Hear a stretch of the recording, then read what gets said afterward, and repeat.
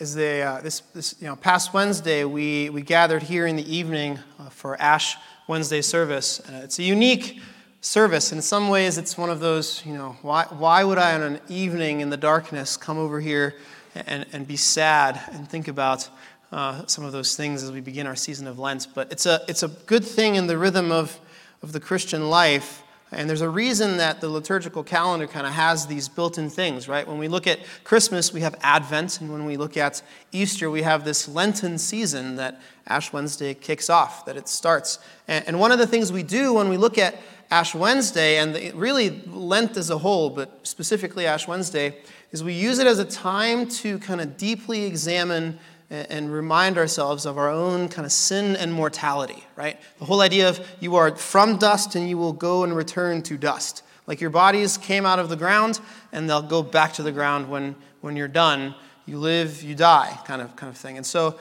one of the things that does is it causes us to reflect on life and what's important in it and all those kinds of things. The more we can reflect and be reminded of our own mortality, the more likely we are to take some steps in life that move us towards those things which are truly important and significant, right? And so we do that. And today's passage that we're going to look at, it's a rough passage, and it kind of helps us gauge with this idea of mortality. So I don't actually think that for us, when we think about our own sin, right? If you think about the sin in your life, how many of you, and don't raise your hand, this isn't one of those confess times, but how many of you would consider the average day in your life to be full of this rampant, disgusting, blatant, forget you God sin, right? Any of you wake up this morning and decide, I just don't really want to care about anything that God says. I'm going to do everything my own way. I might murder some people because that just sounds fun, right? No one, when we think about our own sin and the mess that we create in our own hearts, most of it is not this blatant kind of sin as Christians, at least, right? It's not that we are all these wicked-looking people that do horrendous things each and every day, right? At least for me, it's not. As I look at Ash Wednesday and Lent and I reflect on my own sin, one of the things that came to light over the past few days for me is that most of our sin, so to speak, is very subtle, right? It's not blatant. It's subtle, it's gradual, it's slow-moving, it's developing. It's these little kind of things in our lives that over time brew and fester, right? There's ways in which we fall short of the glory of God, and most of them aren't these, I'm doing active, terrible things because I just want to. It's far more it started with this little thing, right? Most sin is slow, subtle compromise over the course of time. There's a great book written by a guy named Jerry Bridges. It's pretty old at this point. It's probably more than 10 years, I would guess, 10, 15 years. It's called Respectable Sins, and the whole argument that he makes is most of the sins in our lives are actually what we would consider to be respectable sins, and that means that just there's things that society is kind of fine with, they wouldn't consider you a bad person for, right? But it's the subtle ways in which we kind of rebel against what God has for us. Right? And so today, as we look at this really kind of, I wouldn't say it's a tough passage. It's a harsh passage. I wouldn't say it's necessarily tough. But when we look at this idea of God destroying Sodom and Gomorrah in Genesis 19, one of the things that we need to understand is that in this story, you're going to see the subtlety of sin work itself out in the life of a specific individual. And I think one of the things that'll help us to, my hope, is that it helps us to teach us about our own heart and the way that sin slowly, not quickly, not blatantly, but subtly, sneakily, disengages us from God and what he has for us. Right? And so that's, as you read this passage, there's some harsh stuff, and we'll look at the harsh stuff, and we'll explain how some of it came about, and we'll dig into some of the real kind of ugly parts of this passage. But I don't want us to so much focus on the destruction of the city of Gomorrah, or even so much on the terrible sin inside of the city of Gomorrah. I want us to focus on one guy and his progression, and that guy is Lot. Right? Lot is the nephew of Abraham, and most of the story in Genesis 19 isn't so much focused on Gomorrah or Sodom or even Zor. the city that's next to it, but it's focused on Lot. So this morning I would invite us to stand and look at this Genesis 19. We're going to look at verses 1 through 29. And it's a little lengthy, but bear with me. Hear the word of the Lord.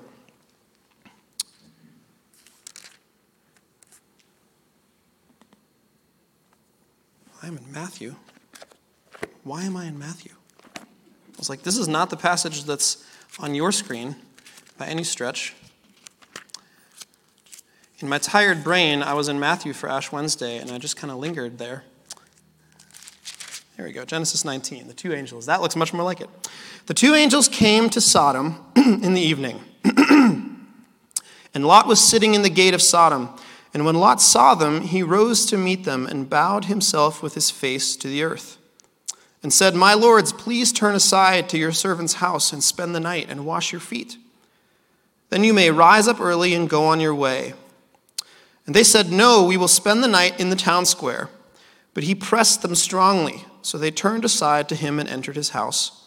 And he made them a feast and baked unleavened bread, and they ate. But before they lay down, the men of the city, the men of Sodom, both young and old, all the people to the last man, surrounded the house.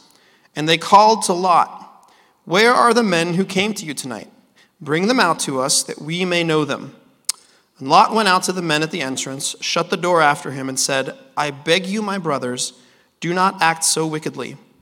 Behold, I have 2 daughters who have not known any man. Let me bring them out to you, and do to them as you please. Only do nothing to these men, for they have come under the shelter of my roof." But they said, "Stand back." And they said, "This fellow came to sojourn, and he has become the judge. Now we will deal worse with you than with them." And then they pressed hard against the man Lot and drew near to break the door down. But the men reached out their hands and brought Lot into the house with them and shut the door. And they struck with blindness the men who were at the entrance of the house, both small and great, so that they wore themselves out, groping for the door. The men said to Lot, have you anyone else here? Sons-in-law, sons, daughters, or anyone you have in the city, bring them out of the place, for we are about to destroy this place. Because the outcry against its people has become great before the Lord, and the Lord has sent us to destroy it. Sorry, I'm getting ahead of myself.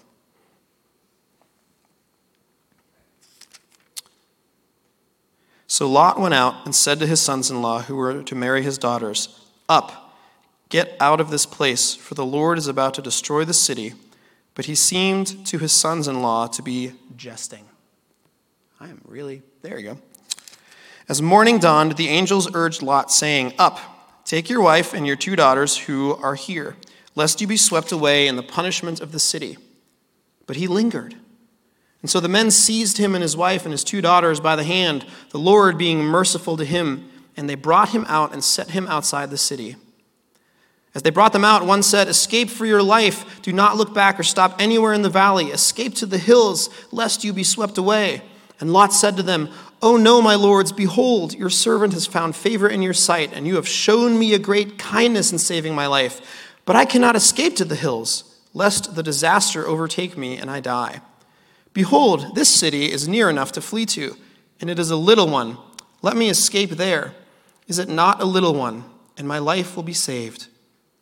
He said to them, "Behold, I grant you this favor also, that I will not overthrow the city of which you have spoken.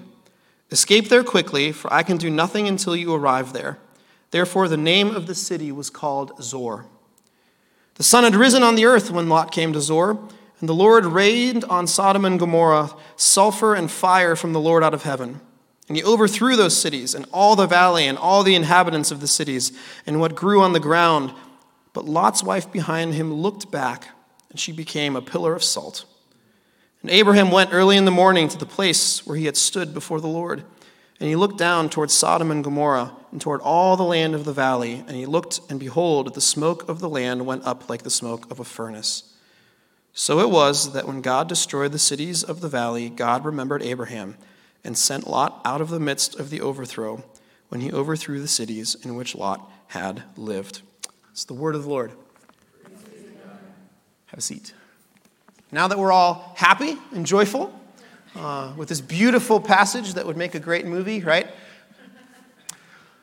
There's a lot happening in this passage. And a lot of times when you hear this passage preached, it's a very like a fire and brimstone kind of message. And I want to stop and I'm not sure that that's where we need to go with that this morning. But I want to make one disclaimer real quick.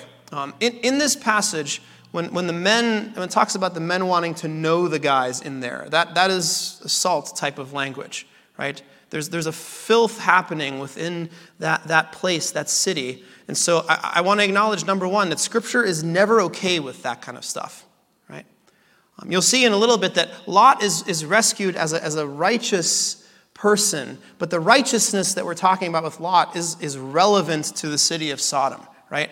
We're not hailing Lot as a hero here. The guy offers his daughters, right? And we'll dig into the nuance of that in just a little bit. But we need to understand that Scripture condemns this kind of behavior. It's part of why the city of Sodom and Gomorrah was destroyed, because the Lord won't have that kind of stuff, right? It's not okay, and we need to say that from the outset. Scripture and God unequivocally condemn any of this kind of abusive behavior, and it's given here simply just to demonstrate how far these cities had fallen away. That literally every person, every man in that city, young and old, would gather around the house for the sake of abusing these visitors. It's a mess, right? So I just want to get that out of the way. I don't want to have any kind of insinuation here that Scripture is okay with any of the things that are happening here, or that God would be. He condemns it in the strongest terms, right? And so that being said, this passage requires a lot of context, right? How did Lot get there? What is he doing there? Why is he at the gates? Why is he in Sodom? Wasn't he the nephew traveling with Abraham and all these kinds of things? So let's do a brief overview, right? Lot is Abraham's nephew. And Lot, when they left Haran, went with Abraham to travel to the land that God would lead him to, right? And so in Genesis 12 that we covered last week, we have Lot and Abraham traveling together as a family, right? They're amassing more and more wealth as they go along. And so by the time we get to Genesis 13, both Lot and Abraham had grown exceedingly wealthy. And one of the things that started to happen is the people, the shepherds of Lot and the shepherds and the people of Abraham began to quarrel about some things. I don't know if it was a land dispute or whatever, but they were quarreling. And so Abraham and Lot in Genesis 13 separate and go their own ways. And not out of any kind of feud amongst themselves. They actually do it to preserve the peace. They look, our households are too big to travel together in unity. There's the strife happening between them and I don't know, fights over land or whatever. Let's split and go our own ways. And as a matter of fact, Abraham tells Lot, you pick where you want to go, and then I'll go in the opposite way. Right? And so Lot looks around, and he sees this area, the Jordan Valley. And if you ever have the opportunity to go there or see photos of there, the Jordan Valley is beautiful. Right? It's this lush land. And so Lot sees it and thinks, that looks pretty cushy. I want to go there.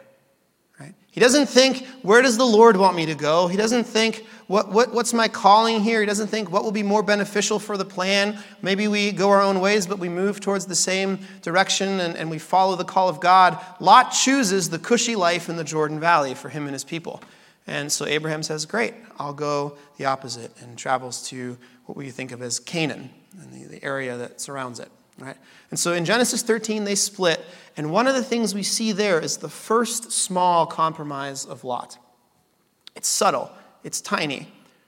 But instead of following the Lord and asking what his will is for his life, he picks the better, cushy, wealthy, rich place to go put down roots. And he stays there. And that valley happens to contain the cities of Sodom and Gomorrah and Zoar. I always feel really bad for the people in Zoar, Ohio. They're going to get bad rap after this. Right? Not related. I'm sure it's a wonderful city. I've driven through it once or twice. Right? So he settles there, and what we see in this passage is he doesn't go into the cities. He doesn't go into the valley and find Sodom and go there and say, I'm going to buy a house in Sodom. He sees Sodom for what it is, this filthy place of people that have zero morals, who are doing awful, wicked things. And so he decides to live outside the city as far as he can. Right? He moves into the hill country that surrounds the cities, but he doesn't take part in it. So he's in the valley, but he's not in the city. That's how things start. And so he moves to the hill country and is these far outskirts. But what happens is it doesn't stay that way for long. Right? Because as we move into Genesis 14, 15, 16, 17, and we see things like Abraham rescuing Lot from some of the kings in that area, what becomes apparent is pretty quickly after moving into the valley, Lot moves into the city of Sodom, right? As an outsider. He's just a resident, right? I'm not taking part in any of the things that are happening here in any way. I'm just living amongst these people. I'm a clean, righteous man living amongst all this filth. How terrible are they, but I'm still doing okay. I can be in the midst of this and not compromise who I am. Maybe I'll even be a light to the people. Right? But he lives within the city. And so in chapter 18, we see the beginning of God's judgment on those cities. God comes to Abraham along with two angels, and he starts to tell Abraham of his plan to look into these cities and to potentially destroy them. And Genesis 18 is Abraham praying for the cities of Sodom and Gomorrah. He's begging the Lord to stop. What he's essentially saying is, hey, God, there's probably some righteous people there. Like, are you going to throw the baby out with the bathwater by destroying them? Like what? There's probably like 50 righteous people in the city of Sodom. And so God says, great, if I find 50 people, I'll spare the city. So Abraham goes, wait a minute, you're pretty confident about that. What if it's like not 50, but a couple less, right? And so this Genesis 18 is a beautiful chapter because God is like negotiating with Abraham, but he's not actually negotiating with Abraham. He's God. He knows what's happening, right? But he's playing along with Abraham's request. He says, sure, 40, 30, whatever. And at the very end of Genesis 18, Abraham says, well, what about like 10? And God goes, you know what, Abraham? If I find 10 righteous people, I'll spare the city. Because God knows he won't, all right? But Abraham, satisfied, goes, okay. And the two angels that were with the Lord set out, and what we find is that the people that show up at the gate and greet Lot are the two angels in human form. He doesn't know it, but they do, right? And so Genesis 19 that we just read opens with those angels coming into the city. And from the very first verse, what do we learn when they get there? Lot is waiting, hanging out at the gate of the city. Why is that significant? Because the gate of the city was the hub of all the activity. It was like the court, the place where everything happened, where all the trading and deciding and leadership and everything happened. Those men who were hanging out at the gate were the people that were the prominent leaders of Sodom. And so from Genesis 12, 13, where he goes into the valley but won't have anything to do with the city, through 14, 15, 16, 17, 18, where we start to see him move into the city, we are now at a point where when the angels show up at the gate, not only is Lot firmly planted in the city, but he's one of the key players in that place. He's got influence and prominence, right? That's a big change from where we found him in the valley. Kind of among the filth, but not part of the filth, right? Again, slow compromise. Lot didn't say, I'm going to go live with those awful people and become one of them. He said, it's just, man, it's good farmland. Like, it's lush, it's beautiful, it's good for food. I can handle them. All right. Well, I can live in the city. It's more convenient. I don't have to go far to get the stuff that I need. I can be among them, but not of them, right? And then eventually we start to see that he is now one of the prominent people in that city itself. He's built himself a name. He's built himself more wealth. He's built himself comfort for himself and his family. And so the angels come. They show up at the door. Right? He's the first to offer them shelter.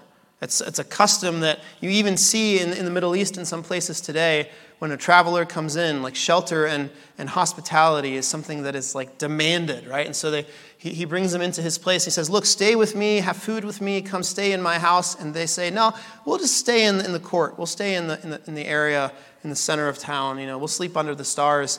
And Lot insists that they come stay with him. And part of why is because he knows just how filthy the city is.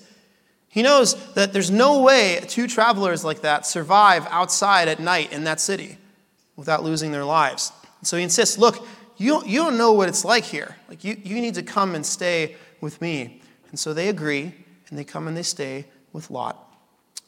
And as the night falls, the men of the city begin to bang on Lot's door. They want to have their way with those two guys. And yeah, it's as messed up as it sounds, right? And what's even more messed up is that Lot comes out to greet them and says, guys, friends, what are you doing? Don't be so wicked, right? How about this? Have my daughters instead. Now, pause. I'm gonna sound for a moment like I'm defending Lot the slightest bit, but I'm not, I promise you. I'm just giving a caveat. One of the things that Lot was doing here, it wasn't so much offering his daughters up, but making a gamble, right, for the sake of the whole household's safety.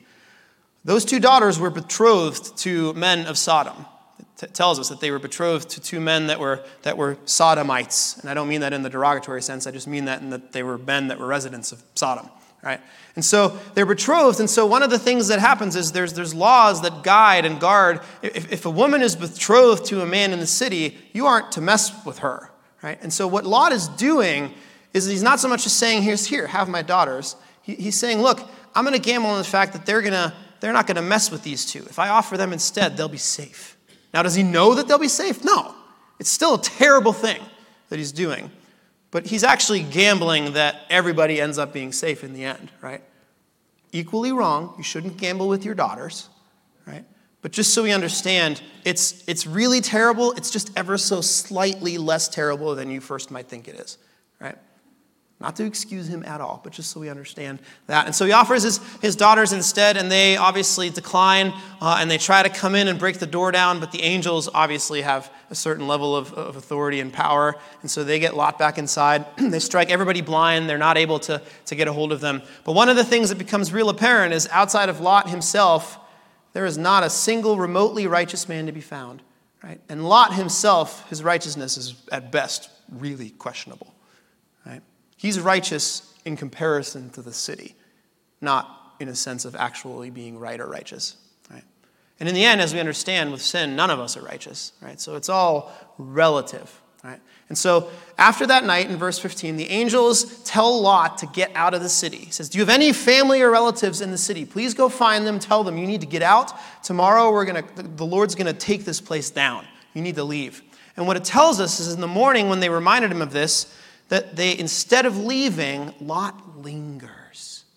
He lingers. Oh my gosh. Like the Lord sends angels to your house to tell you tomorrow everything here is getting destroyed in fire. You need to get out. And in the morning, like imagine what you would do, right? You would be like packed up that night. You'd be heading out at 2 a.m. You wouldn't wait. You wouldn't sleep in that day. Right? But it says that Lot lingers in his home. He's in no rush to leave behind all of this stuff that he has and all of the connections and influence and power that he has. Right? And so the angels actually, it says that they literally drag him, they grab him and his family and they get them out by force. And we don't know if they drag them out physically or if there's some kind of miracle where they just go, you're out. However they do it, they get him against his immediate will and action out of the city. And so he starts to say, like, you need to go to the hill country. Just get up the hill. Get out of here. The city's going to get crushed. You need to leave. It's not safe. Take your family with you. And by the way, do not look back, whatever you do. This place is done. God's judged it. It's going to end. Everyone's going to die. You don't look back at what's in the past. You just go forward and get out into the hill country. And what does he do? He says, yeah, well, thank you. I'm so glad that the Lord has shown me favor, but I can't go into the hills. I might be destroyed. That's not a good place. And what he's saying is, look, there's no power, influence, or comfort out there. There's this little city Zor. Can I go there instead? And why does he want to go there? He's known there. He still retains some level of influence, of power, of prestige going into that place and creature comforts of the city. He's so focused on his own comfort that he can't go into the hills. He wants to go into the city. So even as the Lord is saving him, he's like, listen, it's nicer over there. Do you think maybe And what's really shocking is the Lord allows him to go. He says, you know what? Go. That's fine. And so he goes there. And as they're traveling, they arrive, and the city starts to be destroyed. The Lord starts to rain sulfur and fire on it. And his wife looks back when they're not supposed to. And so the moment she looks back, it says that she's turned into a pillar of salt, right? And she dies. And so then Lot arrives in Zoar. And that's where the passage ends, with Abraham reflecting and seeing off in the distance the destruction of Sodom and Gomorrah. Right? And the Lord tells him, look, I've spared Lot, but I've judged this city. Right? After Sodom and Gomorrah happens, we see the progression of Lot go from bad to worse. He's really just alone with himself and his two daughters. And as they are there, one of the things that happens is the daughters get real worried about the family line. And so in a drunken stupor, when Lot is hammered, they, one by one, they each go into the tent and they sleep with their dad to become pregnant so that they can continue the family line. That's really healthy family behavior happening here, right? And so one of the things we see is both of his daughters become pregnant, and they both give birth to a son. The first born calls her son Moab, and the second born calls her son Ben-Ami. And out of those two men, what we see develop are the tribes of Moab and the tribes of the Ammonites, right? And if you keep reading through Scripture, one of the things you'll see is God calls the Israelites out of Egypt, and they start to have struggles with all these various tribes in the Old Testament. Two of those tribes are the Moabites and the Ammonites. They come back. They're kind of a pesky, right? There's some pain points there. And so the line of Lot ends in despair and sadness and strife, and in a way that goes against the Israelite people, right? And that's the end of Lot. What a beautiful, loving, caring story that we have. Now, there's two ways in which we learn from a passage like this horrendous and horrible. The first is this. We have to look at the destruction of the cities apart from Lot, from a 30,000-foot view, and we need to understand something. It seems that this is a harsh judgment passage, right? But as Christians, one of the things we have to understand is it's actually a gracious, loving passage, right? The Lord cares about the well-being and the holiness of his creation that he made. He cares about you. He cares about me, right? And so when something gets so wicked and so destructive to this beautiful world that he's created, the Lord is not above taking it out, right? He'll deal with the things that cause trouble in this world. And one of the things that we will see is there comes a day where he will deal with the things that are causing trouble in our world today.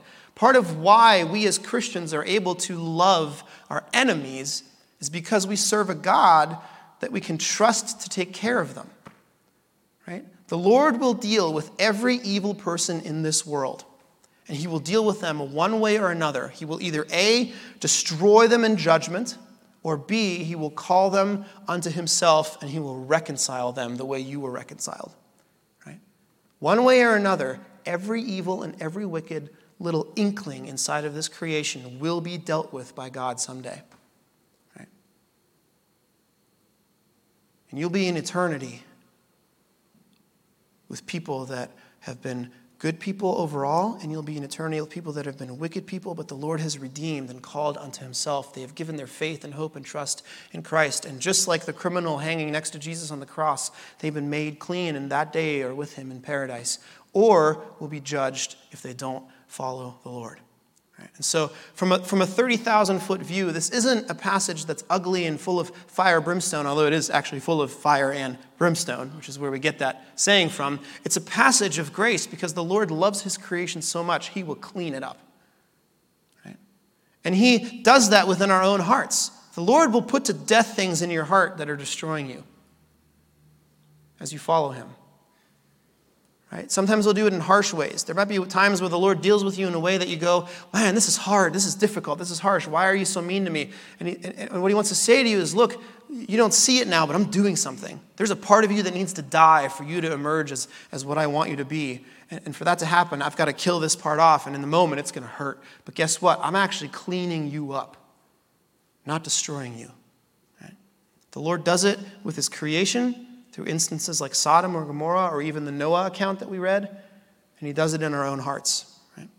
The second thing that we get out of this passage is by looking at the life of Lot, we start to see that it's so important to understand Lot did not start out as a wicked guy. Lot was a righteous man after God's heart. Him and Abraham were traveling together, going where God wanted them to go. What got Lot from there to offering his daughters up was a whole long years series of small, ever-increasing compromises. Right? I can mix in with this respectable sin, but not fall utterly into wickedness. Right? One of the things that always baffled me is whenever you see the news that there was like some, murder or something happened, or, they find like the strangest people to put on the news, like, I was his neighbor for 10 years, right? But one of the things you always see is, I never thought that, Earl was capable of. That's almost always a universal story, right? No one ever goes on the news, but, you were his neighbor, tell us about, 15 years ago he moved in. I knew he was going to murder people then. And then he did. I've been telling him. You don't see that. No, it's always this shock, right? The reality is that each one of us, because of sin that stains us, are capable of great evil in our hearts. Right? You're not as far away from great wickedness as you think you are. You're a couple bad decisions or circumstances that happen to you away from making some decisions and actions that are grave, grievous, terrible sin. Our hearts are always in danger of that.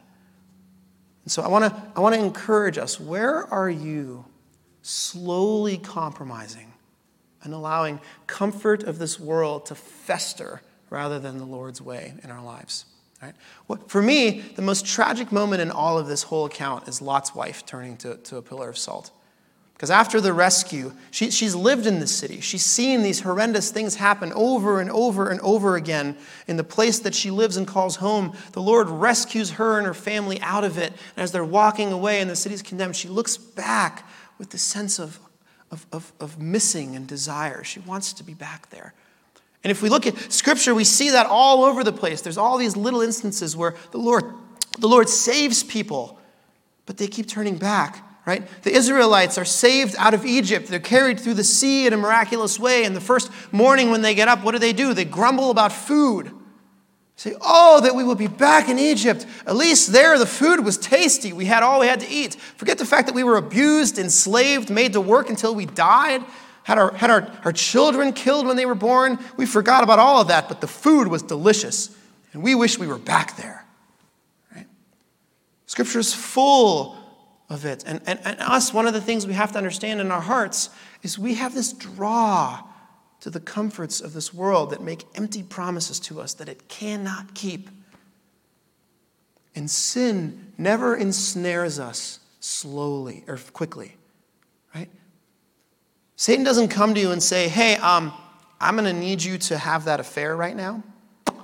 So if you could just go do that. No, right? It's a gradual. He'll introduce some strife in your marriage, some pain points. Right? And then he'll interject somebody in your life that seems to have none of those pain points. And then you become emotionally attached. And the next thing you know is, 2 years later.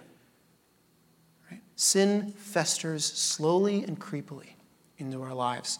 And it happens because we slowly allow the world to compromise, to come in to our lives, to fill it in ways that only Christ should fill. And God wants to tell you this morning, he's having none of that. Right? He's in the business of cleaning you up. He's in the business of making you new and making you whole. And he's in the business of making promises that he keeps, not promises that are empty and fleeting. And he's in the business of making you the best person that you can possibly be, that he has called you and created you to be from the very beginning. He's in the business of redeeming you. And sometimes that redemption is just ever so slightly painful. But in the end, man, it's good. Right? Where are we compromising? What are the small, subtle ways that you've allowed the world to have a foothold where it shouldn't? Right? My prayer would be that over the next week or so, the Lord would start to point those things out to you, that he would nudge you in some directions and say, look, this part, yeah, you don't belong to me in this, right? Like, why are you going against me here? You need to get on my ship, right? And that we would have the courage and the conviction and the power through the Holy Spirit to do that. Let's pray. God, we thank you. We thank you for a hard truth that sets us free. And that's what this is, Lord. It's a hard truth that sets us free, that allows us to be shaped into the people you want us to be. Lord, you painstakingly tried to pull Lot out of a world that he slowly compromised himself into. And Lord, you're making that same pull to us today. You're calling us out of a place that's not our home. And so we pray that you would point us in the right direction, that you would guide us by your Spirit, that you would enable us to follow you the way we're supposed to, even though that's hard, Lord. We don't pretend to have the answers. We don't pretend to know every way we're supposed to go or everything we're supposed to do. But Lord, we trust that you will guide us. And so we ask that this week you point to our hearts and you show us the things that need to change. Not so that you'll love us more, but you already promise us you love us, but so that we might be shaped after your own heart. And that we one day might be with you in paradise, where all this stuff goes away. We love you and praise you. And all his people said, Amen.